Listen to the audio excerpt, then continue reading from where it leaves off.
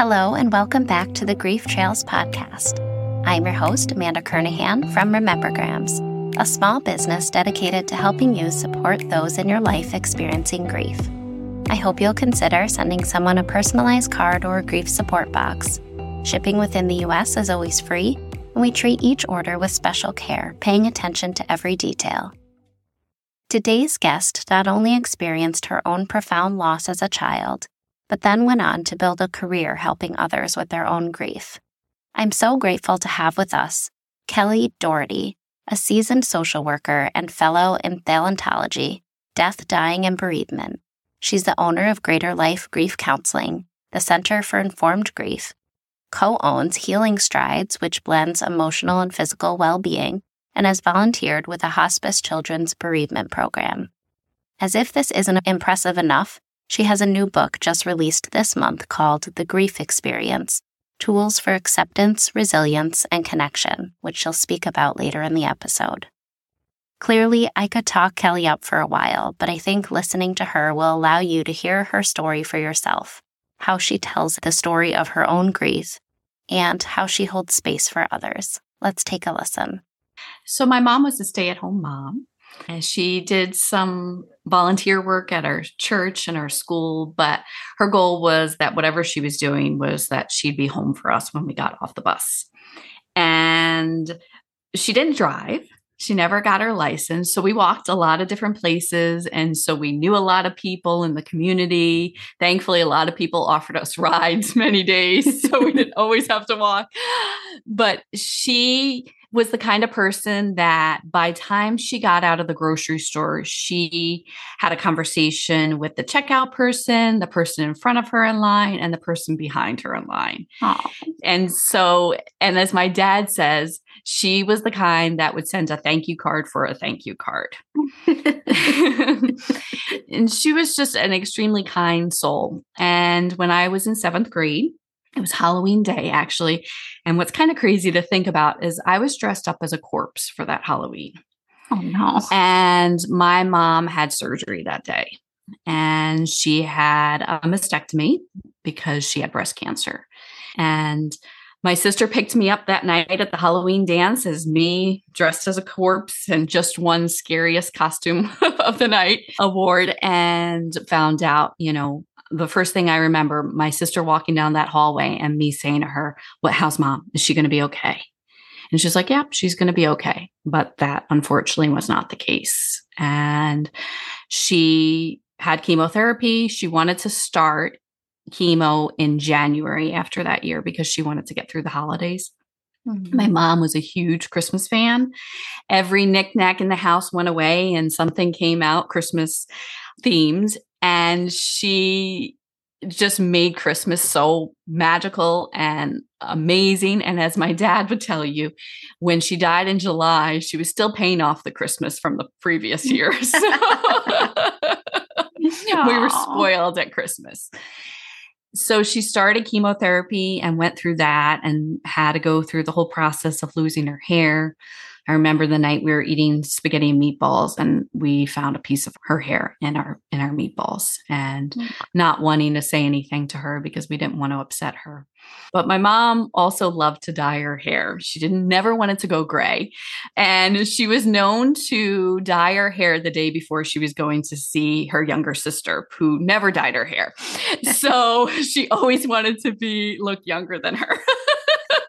So she had different color wigs. That was like her thing. She would have a wig for the winter where it was a darker color, and then a wig for the summer where she was more blonde. That was like I love that. Yes, that's so cool. That actually reminds me of my mom. She loved to dye her hair all the time. And so she would always have a different look. It would be dark hair and then platinum blonde and red and all of these different colors. That's so cool. Well, she just wanted to cover the gray so she didn't look like her sister. Yeah. I've been told, I don't remember this, but I've been told that her and her other sister would get together the day before seeing their other sister, and they would dye each other's hair. That is hilarious. So she went into remission and we were hopeful, but unfortunately it came back worse than ever. And the cancer spread to her brain. We lived in a high ranch house on Long Island. And so it was about 12 stairs to go down to our basement. And she got lost going down the stairs. She didn't know where she was going. And her personality changed dramatically. Someone who was very kind and caring and loving called me the girl who talked too much and was actually cursing for probably the first time in her life. My mom never cursed. Saying, damn was a curse word to her. And when the cancer went to her brain, she started, saying not very nice things. And really her whole personality changed at that point. And you were just a kid. So yeah. Are you able at that age even to like cognitively understand? Because I feel like even as an adult, like probably for your dad, this was hard to reconcile and know that this is the disease, this is not her. But as a kid, it feels so much more personal or different. I think it's harder to like separate those things. Yeah. And my sisters were 7.5 and 9 years older than me. And so at this point, both of them were home. They had both graduated college and just graduated just a couple of months before my mom died from college. So I think I could understand, but I didn't want to believe it. And I didn't want to really engage with the fact that what was going on that summer when she got really sick. She died at the end of July of 94. That summer, I spent a lot of time with friends. I went to their beach houses. I was out and about a lot. And I remember my sisters being upset about that.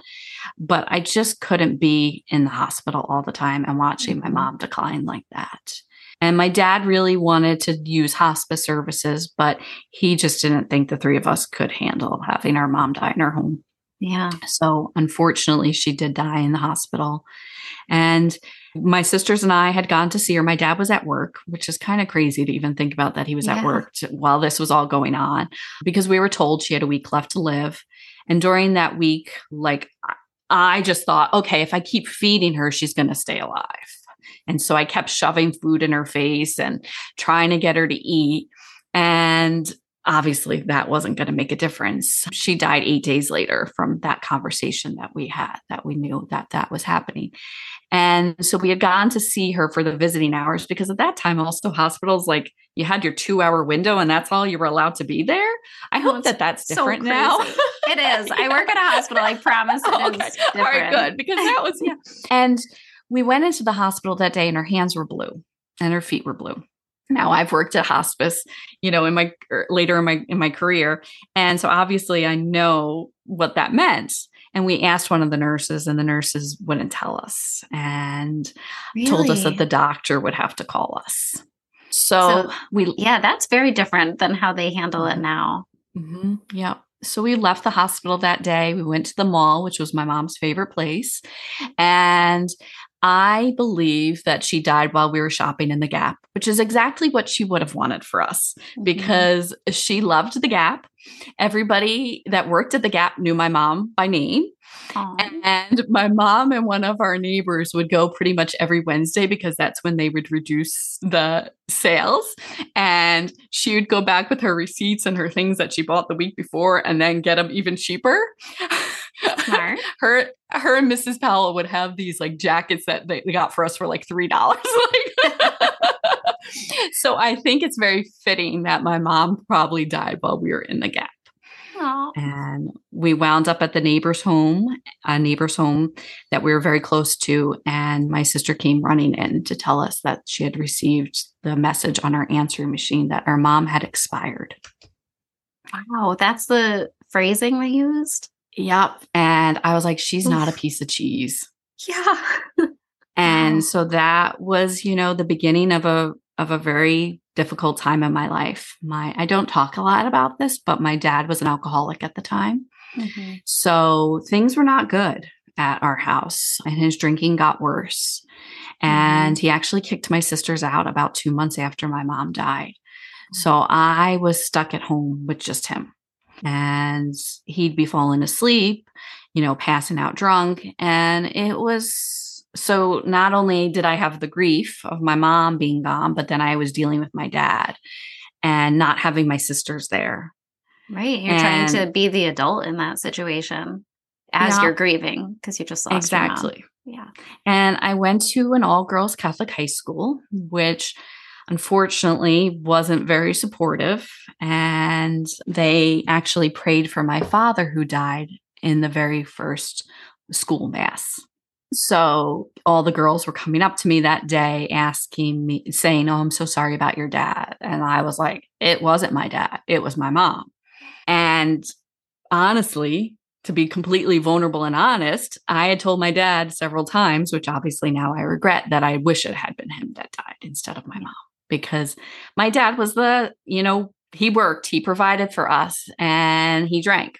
And so he wasn't that nurturing, loving mom, like a dad that my mom was just, she was there. She was our person.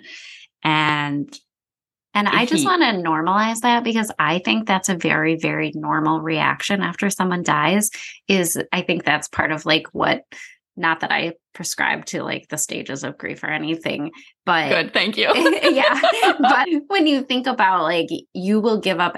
I mean, I remember I was I will give up anyone in my life to have my mom back, because I think also the mother-daughter bond is so special. Not for everyone. Not everyone has a great relationship, but it can be one of the most special, nurturing relationships. So, as a kid, you might look back at that and be like, oh, I feel terrible that I thought that and said that. But I also think for other people listening to know that those thoughts don't make you a bad person. And that is part of your grief coming out. It's not you putting value on the people around you and, weighing them against each other. Yeah, exactly. And so a few months after my mom died, I was in January, my dad's drinking was probably at the all-time worst. And so I wrote him a letter and I left it on his dresser. And I told him that if he didn't stop drinking, I was going to run away. And I was really serious about that. And I don't really think I've talked about this anywhere in public about this part. But he showed up in my doorway of my bedroom and he said, "I don't have a problem, but I will stop drinking." And he did. I think he was a bit of a dry drunk for a while because he wasn't doing anything. And a couple of years later, thankfully, the neighbor we were with at the time when we got the notice that my mom died, she helped him join AA. And so my dad got into AA, still participates in AA to this day. And so he's been sober through been sober for 29 years, but been in AA for 27 years. And I am so proud of him. And he shares with every year at his anniversary about that letter that he received from me. Wow. And how much that changed his life. And I'm so proud of him. I'm so proud of the changes I've seen over these years. It hasn't always been easy. Yeah. We did a lot of family counseling together. And that poor counselor, Margaret, oh, I feel so bad for her. I mean, we would be screaming at each other. And she's like, "I can't see you guys together anymore. There's other people in this building. You guys are way too loud." So we went through a lot. Yeah. But I'm very grateful for the relationship we still have today. So wow. And it comes from this brave little girl who, was just a teenager and lost her mom and had the wherewithal to write that letter and to sort of confront the situation. Because I think as humans, sometimes we try to avoid that kind of stuff and avoid conflict or avoid talking about the hard things. So, wow, that's amazing. What a great story. And I'm so glad he's open about it and tells people that story. Yeah, I am too. I'm very proud of him. Wow. So, obviously my grief I was a hot mess. I cried myself to sleep most nights. I pulled away from a lot of friends. I didn't feel very supported from my new friends at school because that was a new school to me, and I wasn't myself my freshman year because my mom was dying, and I didn't really know how to fit in and how to act at that time. And so, after my mom died, I made some bad decisions like a lot of teenagers and dated a boy that I cringe thinking about right now. We've all been there. Yeah, it was bad. I think my dad retired early because of that. He knew he needed to be home. But my dad was smart enough to know that we needed help. And he got me to join a hospice grief support group. And he told me that there'd be boys at the group, which got me to go. That's great. But of course there wasn't. Darn. Yeah, exactly. But I walked into that room and there was 5 other girls who had all lost. I believe they all had had their fathers die. But I still walked into that room, and for the first time, I didn't feel alone in my grief. And I felt like I belonged and that I wasn't the only person grieving the death of a parent as a teenager. And obviously now we know, right? 1 in 12 children will have a parent or a sibling die by the time they're 18 years old. But at that time, I didn't know anybody. I was really the only one, I felt like. And so that group changed my life. I met an amazing social worker named Rini. I also was the kind that I wanted to leave every week with another book. I wanted to understand what I was going through. And I think Rini probably ran out of books to give me for teens because like I just wanted to understand what was happening to me. Yes. And after I did a couple of rounds of groups with her, she asked me to start volunteering with the children's groups.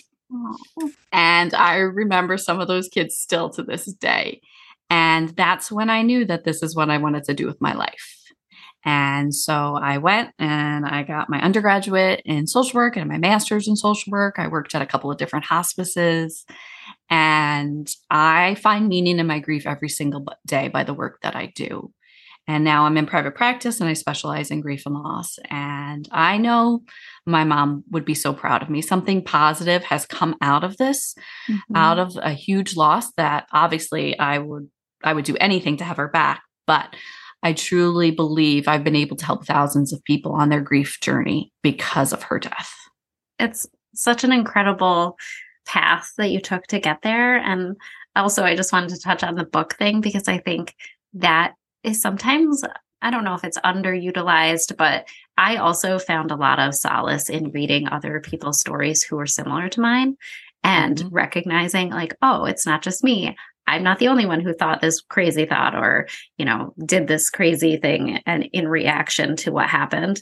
And yeah, I don't know. It's still, I think things are better than probably when you were a child and lost your mom. And it was very less talked about, more quiet about grief, but we're still have a long way to go. And absolutely.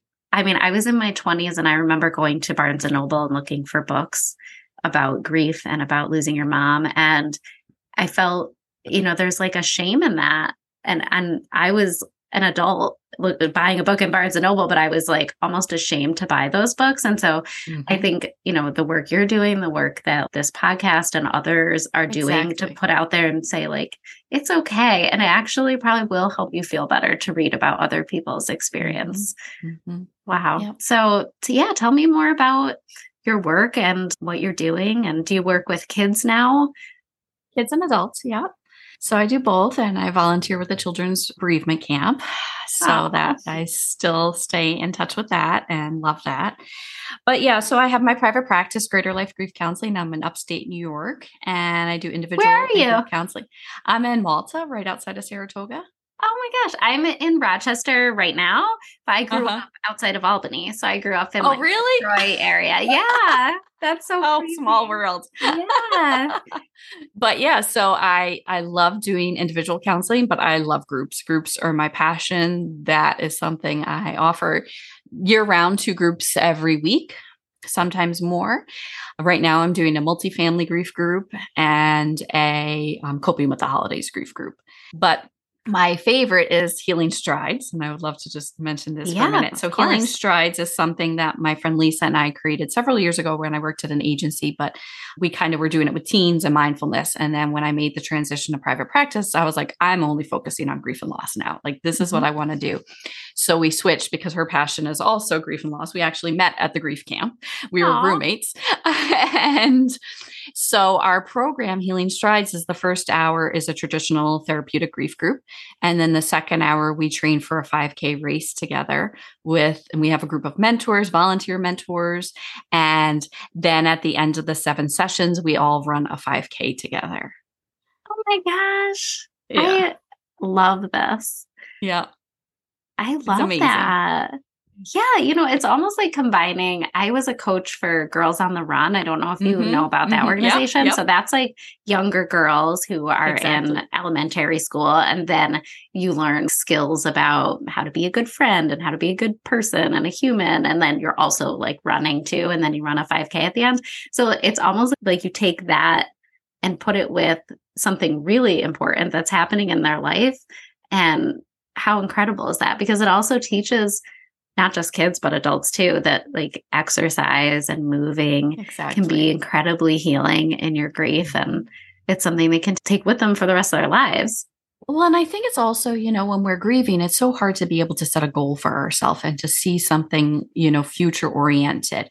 And so knowing that this is your goal that you're working towards and then crossing that finish line and watching every race I cry on my way home from, because it is so amazing to see these women who are dealing with such significant losses and so much grief, to be able to see them push themselves every week in group and then outside. And then to see them cross that finish line. We had a 71-year-old woman cross that finish line. And she came right up to me, gave me a huge hug. And she's like, thank you. She's like, this was always on my bucket list to do. And I didn't know if I was going to do it. And then behind me was her daughter and her granddaughter with a sign holding up for her grandma.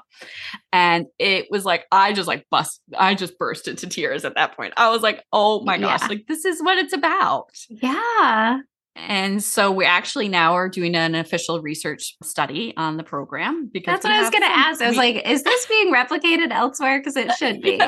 Yes. So that is our goal. We got that approved literally the day before the fall cycle this year. So wow. Thankfully. And our goal is to be able to get this out to the masses, because from doing this for years, and now a lot of our mentors are actually past participants that have come back to volunteer their time. Oh my gosh. This is like, I feel like you're pulling different parts of my world together talking about this. And it's so cool. I don't know how familiar you are with addiction recovery. I know you mentioned your dad is in AA, but my brothers both struggled with addiction. And there's a local organization to me that is focused on fitness as part of your recovery journey. And it's all like peer led and peer supported. And it's like, it reminds me a little bit of this model. Yeah. And it literally changes people's lives. Like people are so different after like going through these programs. So I'm just so excited that you're doing this kind of work, and that now you're going to have the research to back it up, and then it can just spread like wildfire, hopefully. Exactly. Well, and we've been doing pre and post tests all along, and our results are amazing. And that's what one of the mentors, she's a psychologist. She's like, Kelly, these results are really good. Like, we need to do something with this. And I was like, okay, like, what do you want to do? She's like, we're submitting an IRB proposal. Like, let's do it. And I was like, okay, like, wow. Yeah. I can see this definitely being presented at like a national conference, and then it being modeled all over the place, which it should be. Because sometimes I think that we have therapy so separated from other things that can help, and like having that integrated, I don't know, just has a better impact. Well, and the friendships that they form with each other, because, they're sharing, they're vulnerable, and then they go outside and they're moving their bodies with these women, and to be able to be outside and laugh. And one of the post tests said, I never leave Healing Strides without a smile on my face. Wow. Who says that about a grief group? Yeah, I'm not so sure. Incredible. And, in grief groups, nobody wants to have to go to a grief group. It's not a group that anybody wants to have to be there. But if you're going to have to be there and you can leave with a smile on your face, then I feel like it was worth all of our time. How do you advertise your program, and how many people do you usually have in a cohort? So it depends. This past season, we had 8 women. The spring, we had 14 women. Wow. So it just ranges. A lot of them, could potentially be my clients, but word has definitely gotten out in the community about this. So more and more therapists are referring, and I've even heard some school districts have talked about it at like their back to school night with their teachers and staff. So it's getting out there, and I just hope it continues to grow. And Lisa, the running coach, is trying to get me to do a Healing Strides level 2 where we would do a half marathon or a 10K. And I'm like, oh, I don't call myself a runner. I maybe run during healing strides, but I'm not a runner. And I'm like, oh my gosh, I don't know if I can do that, Lisa. She's like, yes, you can. I'm like, I don't know. So we'll see what happens there. I'm with her. You could definitely do it. And how incredible would it be to do it with people who, you're there helping and everybody is striving for the same thing? Yep, exactly. Oh, wow. So. I love hearing about this. So incredible. All right. What kind of advice do you give to clients who are in this space of like deep recent loss? I think first you have to lean into your grief. You have to feel your grief. Grief is something that you have to feel. You can avoid it all you want. It will come back. And I tell a story about somebody that I know it took 30 years to come back, but it did. And so it is really about sitting with our grief, feeling it. Obviously, yes, you need to take breaks from your grief, right? But I'm a big fan of the dual process model, right? That oscillation between loss-oriented and restoration-oriented, and how throughout the day, even minutes, we can go back and forth between those two. And I think grief groups, in my opinion, sometimes grief groups are more effective than individual counseling. And so I think that is to be able to have that network of people where you can walk into a room and if they ask you, how are you? You don't have to lie and say, I'm okay. They know you're not okay. And you can be like, today's really crappy. And that's okay. And that they're able to hold that space for you so you can be vulnerable and honest. And I always say the very first night of a grief group, you do not need to apologize for crying in here, right? Because as soon as they start crying, I'm so sorry. If you can't cry in a grief group, where can you cry? Right. So and I also think you have to sometimes do some trauma work. I'm trained in EMDR and progressive counting. And we tend to get caught up on the death, how they died, maybe if we witnessed it or what we've imagined in our brain happened, right? So many people have heard enough information that they've created this like false memory in their brain of what has happened. And then we can't focus on the person's life. We are focusing on that death. And so doing even one session of progressive counting one day can really decrease that and get them to be able to focus on their loved one's life. And I think that is so important because, our brains are like Velcro to the bad and Teflon to the good, right? So our brains are going to want to stick to that ending, but that's not how we want to remember people, right? And I did, when I got trained in progressive counting, I'm the kind that when I go to my trainings, I'm going to work on all of my stuff because I'm like, oh, this is free therapy. Why not? And so I did my mom's death. And when I got trained in progressive counting 10 years ago, I was a mess during that session.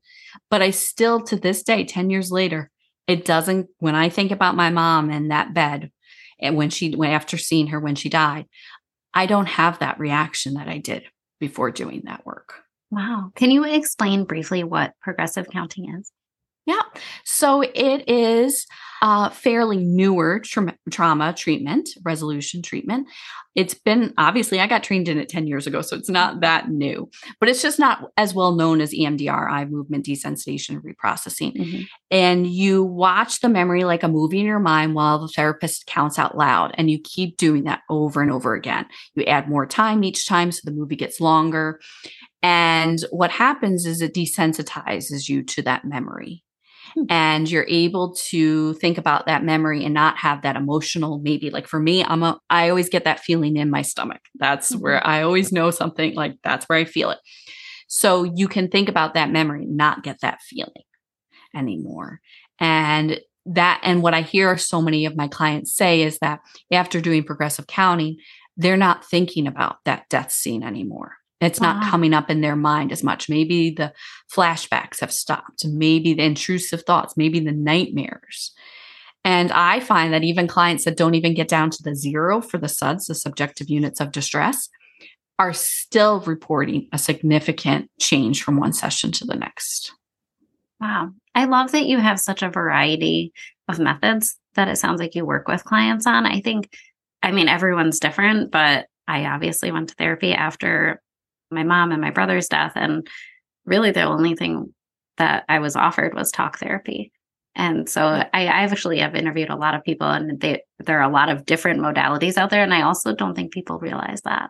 And so if they're going to a therapist and the only thing that's being offered is talk therapy, people don't even know that they can ask about other options. And how do we find groups, and how do we find people that are offering these different ways that you can work through it? And I think one of the things that's really important to mention is not every therapist is grief informed. Mm-hmm. About 60% of therapists did not have any education at undergraduate or graduate school on grief and loss. My social work department did not offer that. I went to the religion department. I went to the nursing department because obviously I was interning at hospice. Like I knew that this is what I wanted to do with my life. So when you're seeking out a therapist, making sure that they are comfortable, because even therapists, they're just not comfortable with it. They don't want to work with grief and loss. Finding a grief-informed therapist is so important. And also asking, like, what do you believe? I cringe. Well, I'm so glad you said about the 5 stages, because that's like my biggest pet peeve. Yeah. And I could get on a soapbox about that for a minute. I'll try not to. Yeah, but that's fine. It's not accurate. Right. And when therapists are telling their clients about the 5 stages, that is not helpful to them. It can make them think they're doing their grief wrong. And I will tell my grief groups, if your therapist is talking about the 5 stages, you may want to consider looking for a new therapist. And I say finding a therapist is like finding a bathing suit for a woman. Mm-hmm. Sometimes the first one you try on fits perfectly. Sometimes you have to keep trying them on until you find the right fit. So if your listeners are grieving and they're looking for a therapist, it's okay to change if it's not a good fit. You have to find somebody that's going to be able to help you and not keep you in therapy forever. And I would also just add, because I remember when I was looking for a therapist, it doesn't matter if it says in their bio that they focus on grief, because they still might not be a great fit. Or you might be like, maybe they don't know as much about grief as I had imagined, or they're not a good fit for me. So I think saying it's okay to switch. In everything. Yes. They specialize in everything. It was definitely one of those. Yeah. Like really specialize in everything. Right. So, one of the things that I've always wanted to do was write a grief book. Mm-hmm. And last year I was approached by somebody to be part of a collaborative book, Holistic Mental Health. And I wrote about my mom's death in that book. And it was really interesting to me 28 years later to see the grief that surfaced from me writing that chapter. I mean, I talk about this all the time. Like, this is nothing new, but to write it out like that and to go back through some of it, it was really interesting, and just a really good reminder that grief isn't something we get over, but it is something we learn to live with and integrate into our lives. And so I'm really excited to share that I decided to do my own collaborative book, which will be coming out in February 2024. Congratulations. Thank you. Called The Grief Experience: Tools for Acceptance, Resilience, and Connection. And I have to be honest, I am so blown away with this book because it's 25 authors of all different kinds of grief. Mm-hmm. So there's anticipatory grief, there's ambiguous loss, there's traumatic grief, there's divorce, there's infertility. My goal really was that whoever picks up this book is going to be able to relate to at least one person. And I finally got the draft of all the chapters 2 weekends ago, and I sat down and read it and bawled. Like, every chapter is so amazing and so vulnerable. And then also the authors share a tool that has helped them on their personal grief journey and also can hopefully help the readers. And so I'm so excited for it to come out. I think it's going to be a really great addition. Like we've talked about, both of us like our grief books. Yes. And I'm really hoping that it's going to be one that people can really benefit from and really find it beneficial and helpful. What's the name of the book again? It's called The Grief Experience: Tools for Acceptance, Resilience, and Connection. Awesome. I find writing about our grief to be one of those other really helpful mechanisms. And it is a different experience because I've talked about my grief a lot, but once I sat down and wrote about it, I think you process it differently in your mind. And it is a little bit of going back into it, which I think can be difficult because in a way it's like you're reliving that experience as you write it. But once I got it out onto the page, it definitely shifts. I think it's like a healing It's very Oh, it's so healing. amazing. Yeah. And that's what I kind of warned all of the authors about for this book. I was like, it's going to bring up some stuff. Like, Mhm. and so we did a lot of like check-ins. I offered breathwork sessions to them after chapters were due, and just to try to, give them some support around it, because I know what I went through last year. Mhm. And it's because especially a lot of these people are therapists, and they're sharing their really vulnerable stories with the world. And that part, I think, freaked them out the most, was like, oh my gosh, like my clients could read this, like the whole world could read this. And I was like, yeah, Right. but how amazing that is. Like, I think that's the best part about it, is your words are going to truly be able to help somebody. And there's so many, every author is so different in the book. We have a medium, we have a funeral Mhm. director, we have somebody talking about the power of prayer. So everybody, like, I really think everybody's going to be able to relate to someone. Wow, that's incredible. I can't wait to get my hands on it and read it. I like to have as many resources as I can available to like refer people to. So Yeah. it's perfect. I hope you enjoyed listening to Kelly share her story and her years of wisdom when it comes to moving through grief. Links to her book and where you can find her will be in the show notes. For today's journal prompt, write about the intersection of your grief and moving your body. Let the writing take you in any direction it leads. Thank you so much for listening. Please make sure you subscribe, share this episode with anyone who could benefit from it, and as always, visit Remembergrams anytime you need to send a little love to someone who is grieving. Thank you and have a wonderful day.